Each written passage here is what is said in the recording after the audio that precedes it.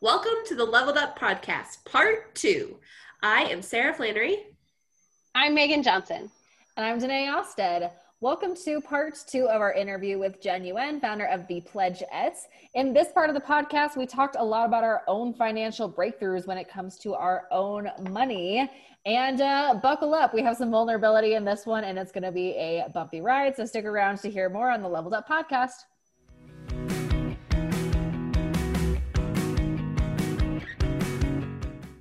So I have a question for you all. Was there a light switch moment or a series of things that really increased your confidence with money? Because you all are pretty confident. Like, we're all openly talking about money and are comfortable in the role that it plays in our business. I think there's a difference once you become a business owner and you have to face money every day. So I think there's a lot of factors at play here. But I will say it was being super poor for me. Like, it was being am I buying gas or eating today kind of poor, like deodorant or toothpaste. And because that's what I could afford, and realizing this really is this is the tool that makes me safe from that. And I spent a lot of years just running away from insecurity and fear around money. And so there was a moment after we got married where I realized I didn't have to run away from poverty anymore. I could run towards a future. And that was a really important switch for me, is saying I don't have to just stuff money into the proverbial mattress to just in case anything happens, I'll be able to eat food. But instead it's what is the future that I'm building for my family and for the next generation? What am I leaving behind as well? Not just what am I building for our retirement, but there was a switch in there, and it just immediately, for me, the moment was seeing the possibilities instead of just running away from something and keeping myself safe, and saying, what are the possibilities? And then because I thought about it in that way, I got really interested in it, and I started to lean forward, and I said, okay, so if I understand this and I use this, if I use money in this way, our lives could look like this, and then our future could look like this. And so if we just are consistent in blah, blah, blah, and this and that, I can be really interested in it. So I had to understand how it related to my goals and how I could use that as a tool to meet those goals. That said, Danae will talk about this all day long. The difference in investment strategy for me and my husband are extraordinarily different. I am still extremely conservative. I love some top and bottom cap in my life. I really love that. I don't mind you limiting my top because you're limiting my bottom kind of thing. And my husband, every time is oh my, Megan, really, we've got a long time before retirement. And I'm you do the crazy risky shit. I don't want that in my life. And so the other thing that comes up for me in this, and then I'll shut up so you guys can have a chance to talk. I'm sorry, I just love this topic. Was something, I think it was a PBS, a Susie Orman thing that I saw when I was young, and her saying it's okay for you to make a decision that allows you not to have an incredible amount of anxiety around where your money is. So the upside may be way higher for you, and the financial analyst may say that you've got 30 years until you retire. But if I am stressed out and worried to the point of it's no fun for me, and I'd rather just take all my money back, that's not a good investment for me. And I say that about business decisions for my business owners. If this hiring practice for you is so terrible that it's no fun and you can't run your business because it's so distracting, let's not do that. Let's come up with a way that works for you. And that's what I love about this whole conversation. Let's just start talking about what your needs are. Let's start talking about what your future is. Because I really needed that switchover moment when it was not just running away, but running towards, I think is the short answer from my long dialogue.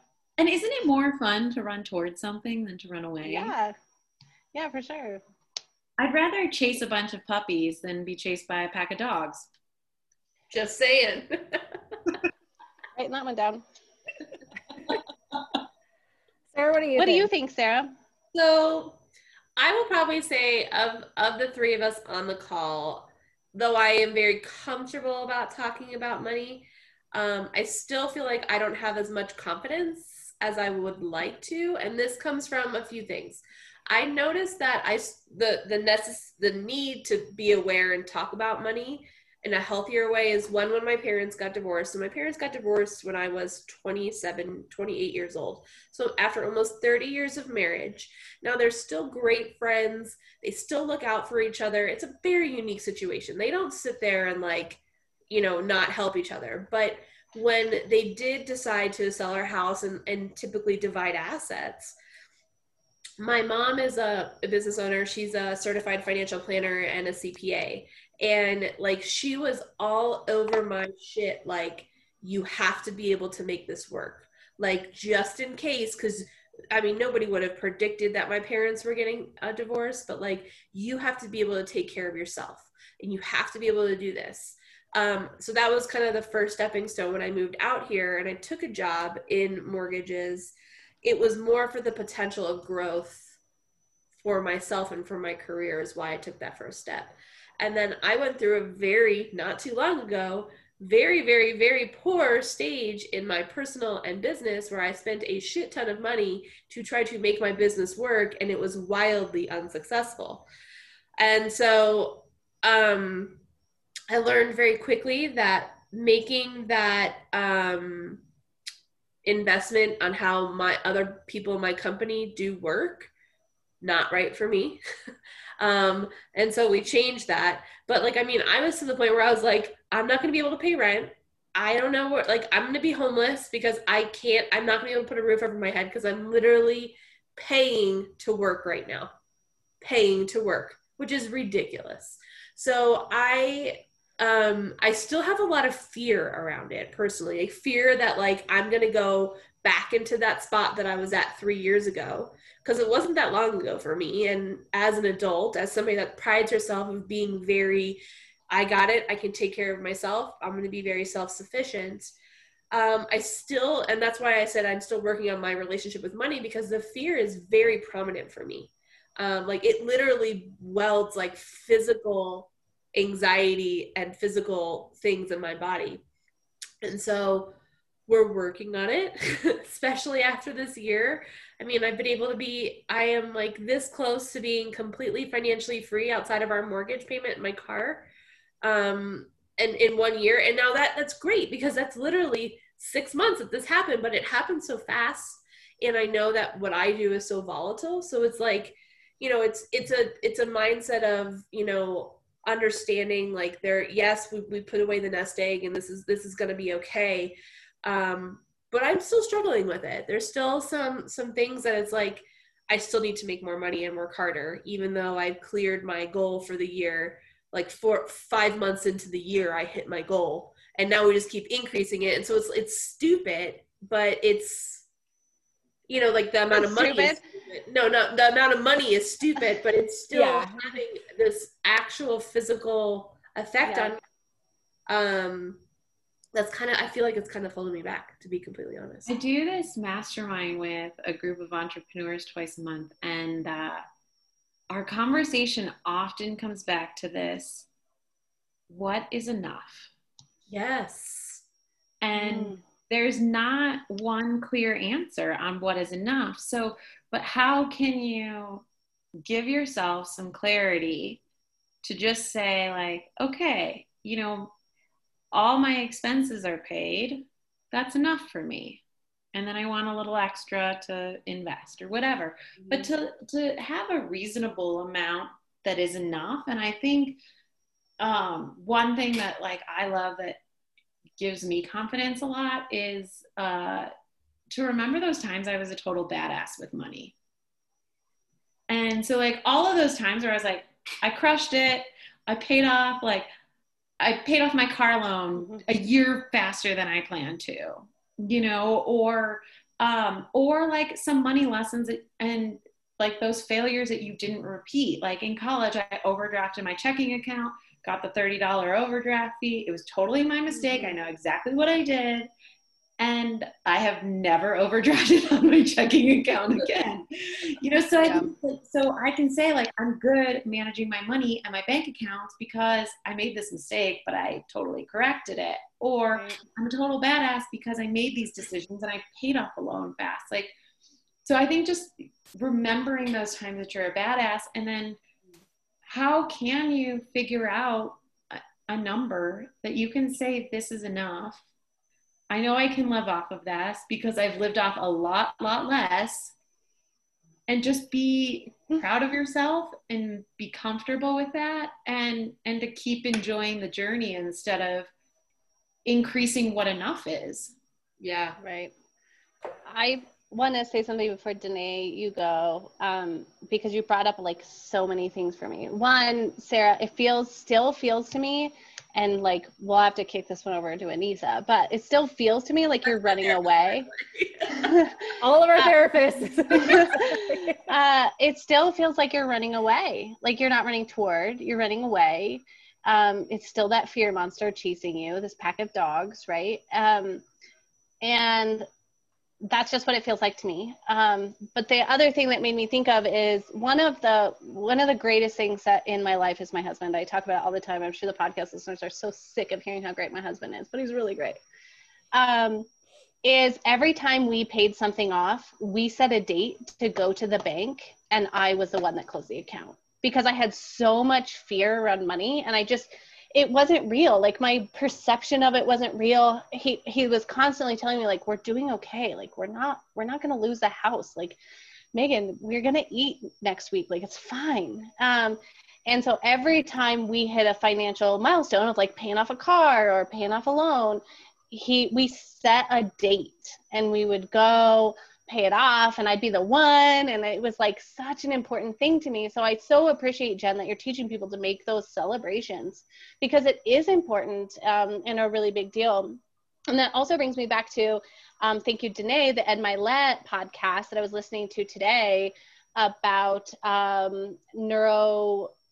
if they had a neuro, I don't remember which one I sent you. He's a neuroscientist. He's a neuroscientist, and he was talking a lot about like the dopamine feedback and the difference between being goal-oriented versus being process-oriented. And I think just in this conversation, it's coming up for me. I think that's really what changed, is like, I appreciate the process of watching our emergency fund tick back up and watching our investments tick up, and just those through the process of doing it. It's not like I'm waiting for that enough amount that Jen's talking about, like that $2 million mark or the whatever mark it is.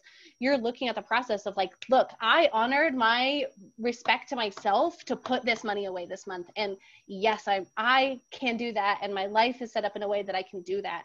And so utilizing that brain hack, the Ed Milet show, it's just a couple episodes back. Everybody should listen to it. It's a really, really cool. I was just looking at it. I was just trying to pull it up. Is it the Elite Brain Training?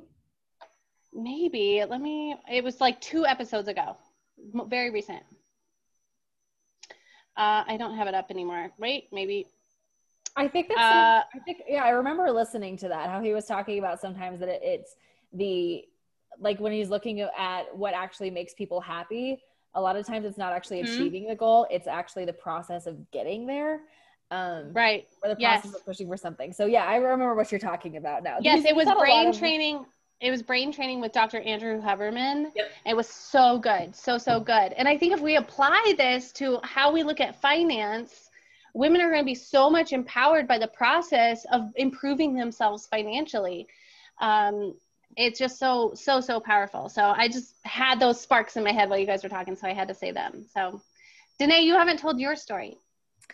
I feel like, well, first of all, I talk about money all the time, but I think that, like Sarah, on the point of what you're saying, I think that there's this kind of special brand of, it's not quite PTSD when it comes to being broke, but it feels pretty shitty because it doesn't even take actually getting broke again, but when you start to feel the markers of what it felt like when you were broke, then you're like, oh, nope, safety mode, not spending anything, not going out to eat, not buying anything, like. And, I'm canceling all of my monthly subscriptions. I'm doing just to make sure that I'm okay, to just on the off chance that, and I still do this, like on the off chance that I'll run out of money, I will, totally shut down all of my extra spending, even though if I look at my baseline over the last few years, it's getting higher and higher and higher and higher. But especially for entrepreneurs, when we're used to having this like, oh, way up one month, way down another month, and all over the place, like it's easy to feel that same like, panic. I don't know. I know how shitty it feels when I don't have any money, and I don't ever want to go back to that again. So I'll change everything else in my life to avoid that feeling, which is so funny. It keeps us, I think, from making more money, because then we're in this scarcity mindset instead of abundance. I recognize all these things, but I still wake up with anxiety about money. Still. And I talk about this all the time. So I think that, I feel like my whole life is really a study of human nature in relation to finances, because I just ask people questions about it all day long. That's what I do. And I think there's a couple things for me that really stand out, but the biggest one is that your starting point 100% doesn't define where you're going to end up. 100%. Because if I look at the clients who are in some of the hardest situations with, hundreds of thousands of dollars worth of debt, or with making very little money, or with the idea that they're never going to be, making a ton, or whatever it is, who came in with the hardest situations, it is insane to me how quickly things can change when it comes to your finances. It's crazy. And, especially working with so many entrepreneurs, there's so many times, even just within our community, where I've met with somebody the first time and they're barely making any money and they don't have anything to invest and they're dealing with a ton of debt. And it is so fulfilling for me when they come back in a year or 2 years or 3 years and they're like, well, debt's paid off. I'm making $300,000 a year now. And, my life looks totally different. And I see that happen, and it's exciting. So, the idea that wherever somebody is in their finances right at this very second is not necessarily totally irrelevant, but it can change so fast, So that's why what gets me excited is that it's not hey, if you didn't start saving when you were 18 years old, and and for context, Jen, I've overdrafted significantly more than one time over the course of my lifetime. So Me too. Yeah, exactly. And you know what? That doesn't make me any worse with money now, but I've definitely had to learn some lessons the hard way. And I think a lot of people have. So that's the first thing, is just knowing that your starting point is usually not even related to your end goal, right? And then the second thing was that finding out that everything is just kind of an illusion when it comes to money. That like I had these crazy assumptions my entire life that if somebody was older than me and a man, that they were automatically making more money or better with their money, or that they knew more than me. And I didn't even know that I had these assumptions until I got into finance. And then I would get intimidated if I would sit down with older men. And then I started sitting down with them and I'm like, oh my God, you guys don't know anything. Like your finances aren't any better than the young women that I'm working with. They're not even better than mine, And recognizing that, I now know more than most of the population just by essence of what I do. And I can be confident about that. Like that's a turning point. I think once you have some context, understanding that most people don't know anything about their finances and most people don't know what they're doing. And even if guys act like they do, and we've talked about this before, confidence is the theme right now. So, men will display a lot of confidence, even when there is not necessarily confidence to back it up. Right? But women won't display confidence until they're 100% sure that they're confident with something. And that's why women act so, so insecure when it comes to our finances, because we don't feel like we have it all together yet. And the secret is that nobody does. Men just act like they do. That's right. The whole secret. The industry would crumble if everybody knew this, but it's the secret of life. That's like 42 or 20, whatever the number is. Like that is the secret of life, of gender roles. Yeah. That is it. Oh, wild. So that was a rant on my part. And I feel like I can talk about that for a long time, but I don't know. It's just, it's such a cool thing to just have conversations about this without any fear and, being able to be vulnerable and know that everybody identifies, that's when you have conversations like this, it just builds such deeper connections because people are like, oh, so it's not just me. Like, right. I am doing okay. I'm not the worst with my money. Nobody, not everybody I know is making more money than me. And I think that that's one of the big things that defines all these younger generations too. And a lot of our insecurities about money is because you know, like Keeping Up with the Joneses has been around for a really long time. It's not going anywhere either. No, it isn't. But the idea of keeping up with the Joneses carefully crafted social media narrative is totally different, right? So now imagine that the Joneses are spending hours and hours trying to piece together exactly how they want you to think that their life is. And that's what you're trying to compete with now? Like, that's ridiculous. And that's what we're going into our finances looking at, is that's the starting point, is how can I compare with somebody else's perfect lifestyle that isn't even real? Yeah, okay. We're going back in time again. I can see her like, oh, I got it. She was ready. Joneses. All right. We're going back to white flight, suburbia, the birth of the suburban lifestyle. Everybody moves out to the suburbs. They all buy a house that costs about the same, which means they probably all make about the same amount of money. One neighbor gets a car. Another neighbor says, oh, the Joneses got a car. I can afford a car too, because we're neighbors and we're all making about the same amount of money. And to Danae's point, as it grows and grows and grows, our circles are not closely tied to our wealth and our income. Right. As they used to be when the concept of Keeping Up with the Joneses happened. So now we have a wider pay gap, and with social media, you know, we are trying to keep up with people that make 10, 15, 20, 50, Jeff Bezos amount of level more than us. Yeah. And it's just like, oh, we can't do it. But we shouldn't expect ourselves to. And then going back to, since we're not talking about money, we're talking about it with stuff. And then you look at social media and you're like, yeah, but they got that trip for free because they're an influencer and they have hundreds and thousands of followers. But so how could I afford it when they didn't even afford it? Right. It's so real. I remember when I moved home from the military, Taylor and I had been married for like 3 years at this point. And there was this one like very loose acquaintance that I'd run into every once in a while. And I bought a Nissan Murano when I moved back home, because it was a used Nissan Murano when I moved back home, because I had this broke down tank that I drove around Alaska that I was tired of driving a tank around. It felt like driving a tractor around, and I was sick of it. So we got a car, and I remember walking into this event, and this lady was here, and she was like, is that a new car? And I was like, yeah, we just got it. And she turned to her husband and was like, they have a new car. We make way more money than them. We need a new car. And it was like the most uncomfortable moment of my life. Like, I'm sorry to offend you that I bought a vehicle to get me to work and back. Like, it was awful. It was a really, but it exists. And so there's something about people that they're like, I'm not doing good in life unless the things in my life are equal to who I see as my peers.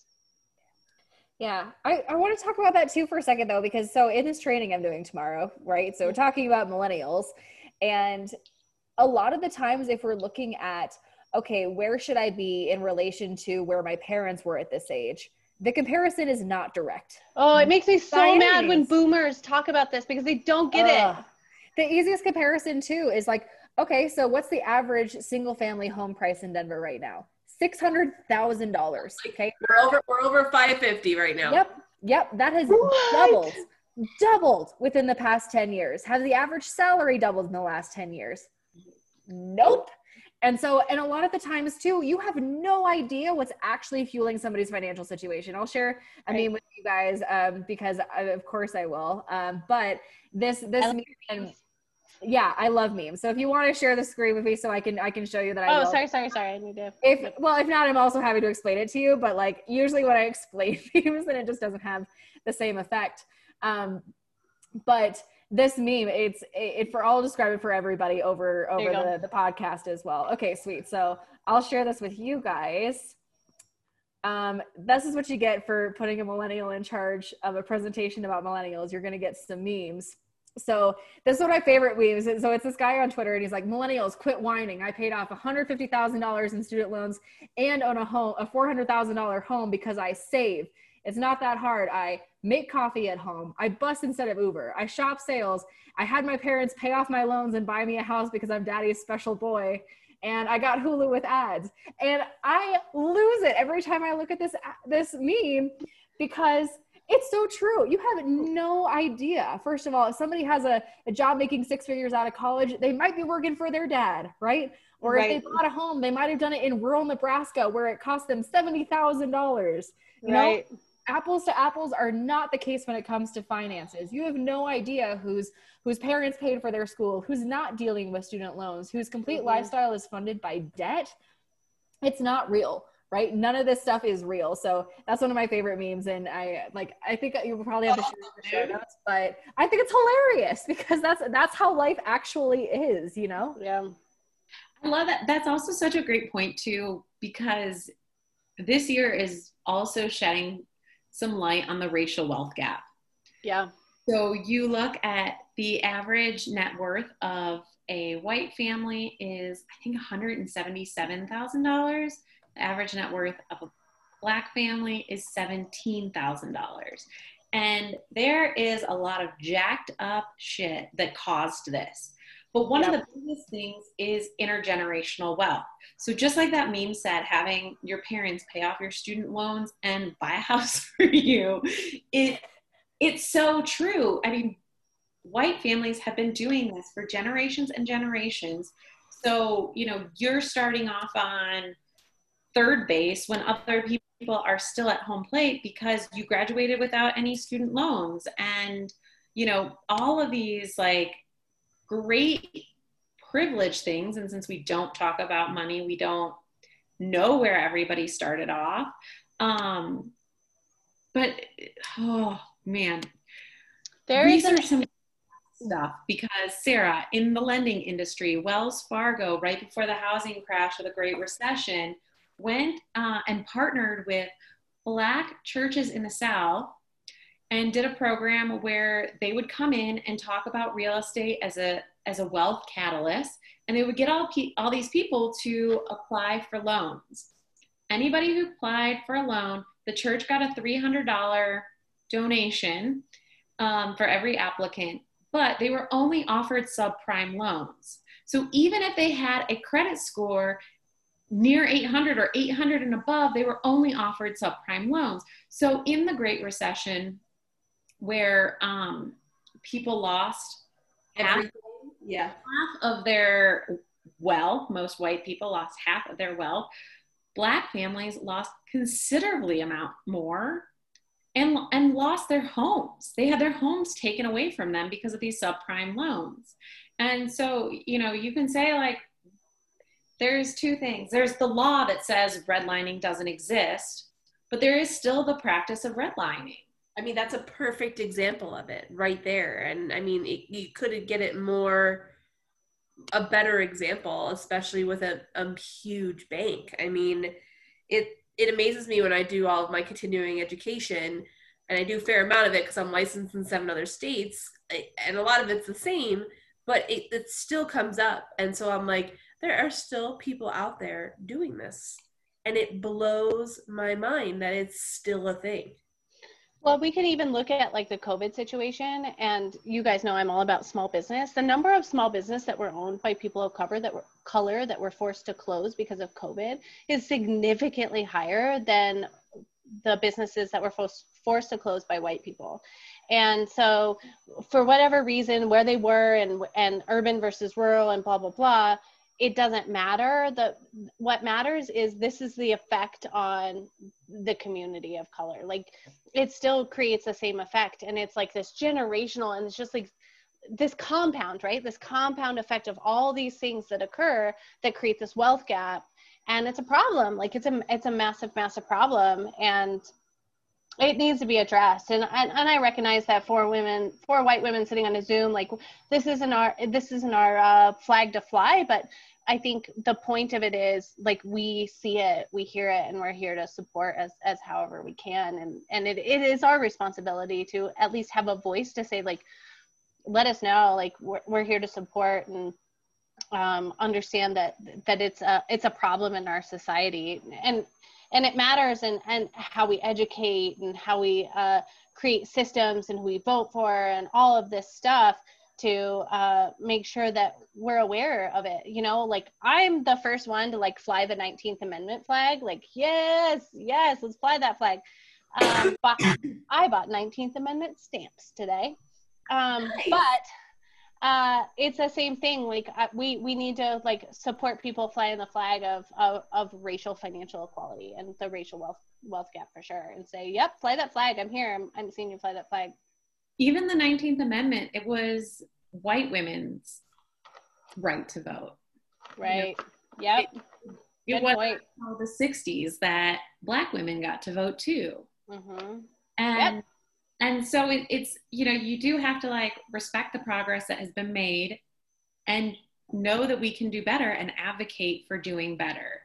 When we see it, call it out. You know, like if there's a grocery store that is in a poor neighborhood, go shop at that grocery store, because if those grocery stores underperform and they take them out. So as much as First Lady Michelle Obama with her Let's Move campaign worked to get Walmarts and Kroger's into food deserts, many of them have closed because they were underperforming stores.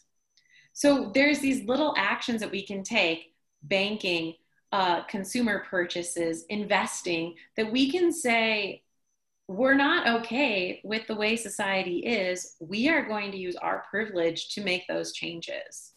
And I think that's the coolest thing about millennials and Gen Z asking more questions, because they want equity and they want equality and they want these amazing things, and they have the dollars to change them. You know, my next concern is insurance for business. I can't imagine how much business insurance is going up for Denver, Chicago, New York, like downtown areas where all of this uprising has been going on, and not by the, I don't even need to go into it, but there's all this destruction. I can't imagine how much their insurance costs are going up just to keep their coverage. And that's just gonna increase the gap, you know, for these business owners that are already hurt. You know, that's going to be the next thing. And I'm certainly not an expert on the topic, but I in March, Danae, Sarah, and I had the conversation around like, what is the domino effect of this? Like the massive domino effect, not only of what's going on around racial equality in our nation, but also COVID and all of the things like, oh, insurance is going to be a shit show. To try to recuperate from everything that's going on, and it's going to affect. There's going to be a disparity in how it affects different communities for sure. Absolutely. So right turn, but that's what we usually do in our podcast. Jen, if we can keep you a bit longer, one of the things I really, really wanted to talk to you about is your experience, because I haven't had a chance to sit down and have a conversation with you, but it's going to happen very soon. Because when I jumped onto your LinkedIn earlier today, I was like, holy shit, this woman's got chops.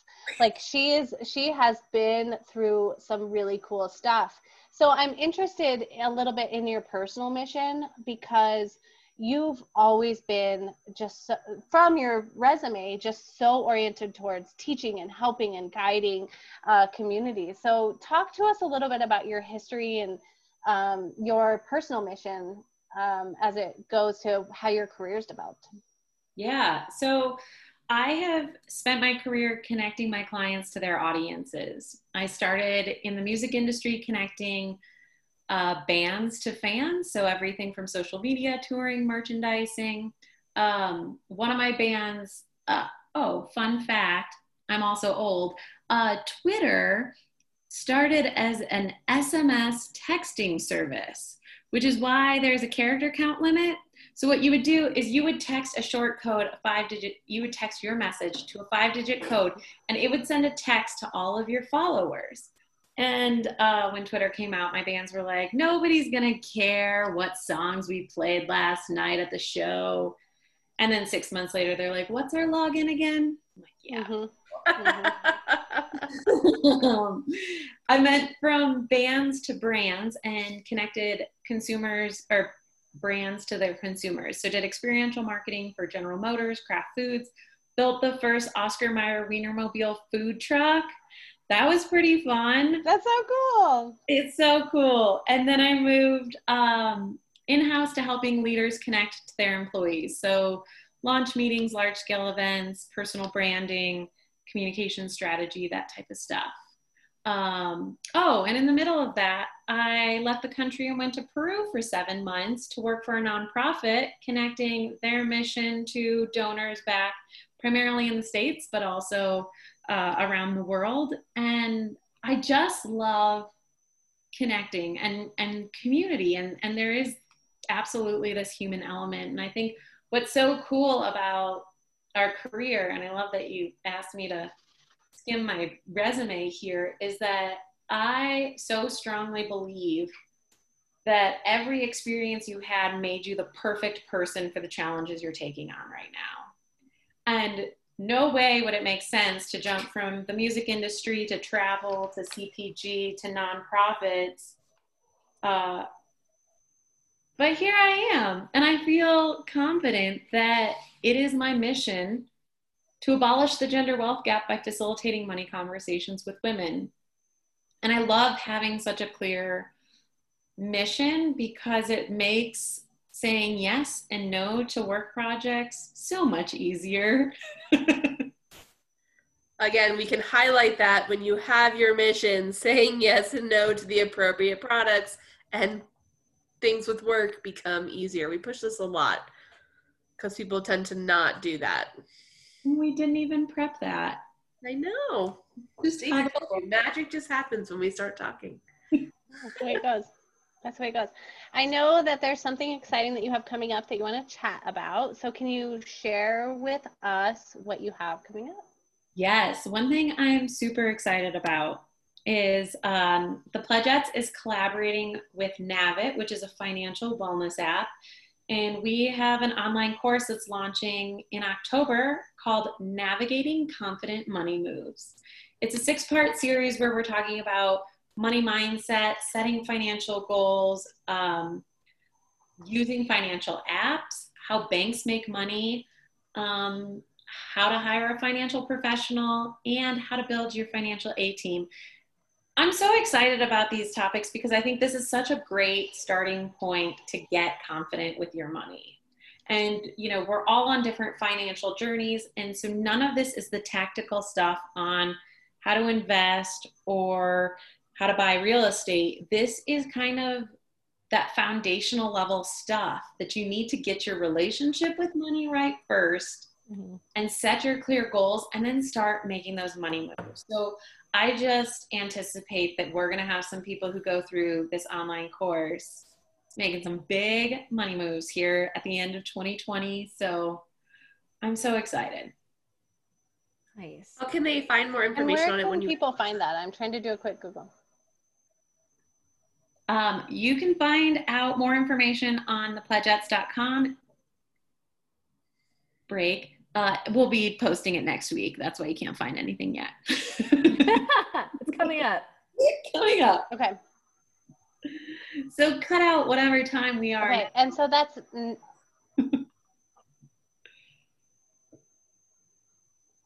Megan, okay, sorry. So you want, but what would you want? Because it's going to be in...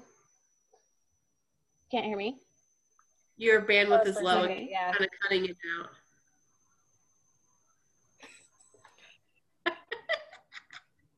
Do you have me now? Head on over to thepledgettes.com to get more information about our online course, as well as consider being a member of the Pledgettes. Again, we're this community of supportive women. If you loved listening to this conversation about money, join us and have these conversations more regularly. Also, if you want to check us out and attend an event for free, use promo code LEVELUP for a free ticket to one of our upcoming events. Yeah, everybody should do that. Everybody should totally do that. We totally believe in the Pledgettes. We believe in your financial future and you taking control of your financial future. That's incredibly, incredibly important. Don't let it become a monster under your bed. Monsters under your bed are generally not real, also assholes, and not serving you at all. So that's my soapbox for the evening. Yes. on that. And if you are currently talking to anybody about money who is on your financial aid team, you think they're on your high five tribe, but really they just make you cry or feel bad about money, kick them off your financial aid team and find someone new. There are people in Level Up that are such better high five tribe members than somebody who's going to make you cry. Yeah. Dude, If we make you yeah. cry, it's going to be in a nice way, in a happy way. Because of the good friends you have. The good cathartic tears that make you feel relief Yes. when you're done, not feel worse. Just like every time I get a text from Danae saying I've met a target. Yeah. Power lock. Okay, Sarah, do you want to wrap us up? Sure. Or Danae? I don't Or know. do you guys just What, want I mean, this was great. Like, are we not wrapped up? I mean, because I just had a blast. So that was great. What is that? Guys, I'm doing stuff for our podcast here. yeah, that's so cool. These are my awesome. notes for tonight. They will go on social. That's a very, very cute. I like that a lot. Cool it is, dude. Look how adorable you are, Megan. Is it backwards? Because it's backwards for me. No. No, it's perfect for us. Yeah. Like, I This took is one of my favorite parts. but they aren't nearly as colorful as yours. I haven't been taking, this is enough for me to focus on at one time. So I don't even take notes when we do this. Oh my gosh. Okay. I need all of this because, like I said in the beginning, I just am really great at talking, but not as good at writing. So I'll just rewrite whatever Megan posted that I said, and that'll be the Well, calendar. that or just take a picture of it and post it. I'll send a picture. I can't guarantee that they're exact, but they're as close as I could quickly write down comments and stuff. But this was awesome. Thank you so much, Jen. You're the best. I cannot wait to have a one-on-one with you. Thank you. Same. So And then if there's anything else, Jen, that you think of that you want us to put in the show notes that we didn't already cover between the Pledgettes, between the new series coming up, we're also going to put all of your socials that you put into the thing. If anything else comes up that you want us to add, it's going to be about 2 weeks before we post it. So send it over. You can email it to me or Danae, and we can add it up. I love it. Also, did I introduce you to Kaylee Canavan yet? I was just thinking that. Yeah, Danae. you need to She meet, should okay. come to. Okay. You're You gonna definitely be my need to guest make it. for Okay. champagne and sushi for sure. Okay. So Kaylee is a total badass. She is an accountant. She owns her own firm, and she's also has a history with working with bands. That's actually where she did. That's actually what like 90% of her clientele is right now. But she is a total badass. She's in a networking group with her and I was just thinking, God, he'd be a really good addition. But She'd be an amazing addition to your webinars right now. She's like, seriously, she's a great speaker and she's a Amazing. blast. She's like 5'0" and just like a powerhouse. So like you definitely need to meet Kaylee. Sweet. Megan, are you going to invite them so you'll introduce them in person? I was gonna say, Jen, what are you doing the last Monday of this month about noon? And do you like sushi? And do you like champagne? Yes and yes. What time? Noon. Noon on the 31st. I think it's the 31st. It's always the last Monday of the month. Where is it? Centennial, Okay. Quebec, and Arapahoe. I probably can come as long as I have something that goes till 11:30, and as long as that actually ends, then I can definitely come. Okay, so let's link up after this and we can connect on it. I need to wrap this sucker up because Jason doesn't need to hear all this. So we will connect one-on-one and figure that out. You're definitely coming to Champagne and Sushi at some point. But Kaylee's coming this month, which is why it'd be a perfect introduction I can make for both of you. So I'll say if Jen, you can't make it, let one of us know. I'll send an email introduction and you guys can connect. I promise you, she is all the things, man. She is a great human. thebomb.com for sure. I love great humans. All right, Jen, we're going to ask you to drop off so we can wrap this sucker up with an introduction, but we appreciate you very much. Yeah, thanks for coming on. This was so much fun. Can I just say, I need to brag on Danae for a minute because something that she said in our Pledgettes webinar is repeated often. Danae said that having more money will amplify who you already are. So if you are a generous person, having more money will make you more generous. If you are a greedy person, having more money will make you more greedy and more selfish and a terrible human. And I just love that perspective, because as women, you know, we're taught like, oh yeah, the guy's going to take care of us. They're going to make more money. And it's like, fuck that. No, I'm an awesome, badass person. Yeah. And more money is going to make me a more awesome, badass person. Yes. Yes. Thank you, Jen. I appreciate that. I had so much fun. You have such a great group. They're so encouraging and just pumped up. And yeah, it's very similar to what we have in Level Up. And that's why I really like it. Yay. I love it. All right. Thank you all. Talk to you soon. Thank you. Yeah. Hey guys, we really appreciate you listening to the podcast. And what we really need is for you to like, subscribe, comment, share, and let us know what you think, and share it with everybody that you want to help level up their life too. So until the next episode, thanks!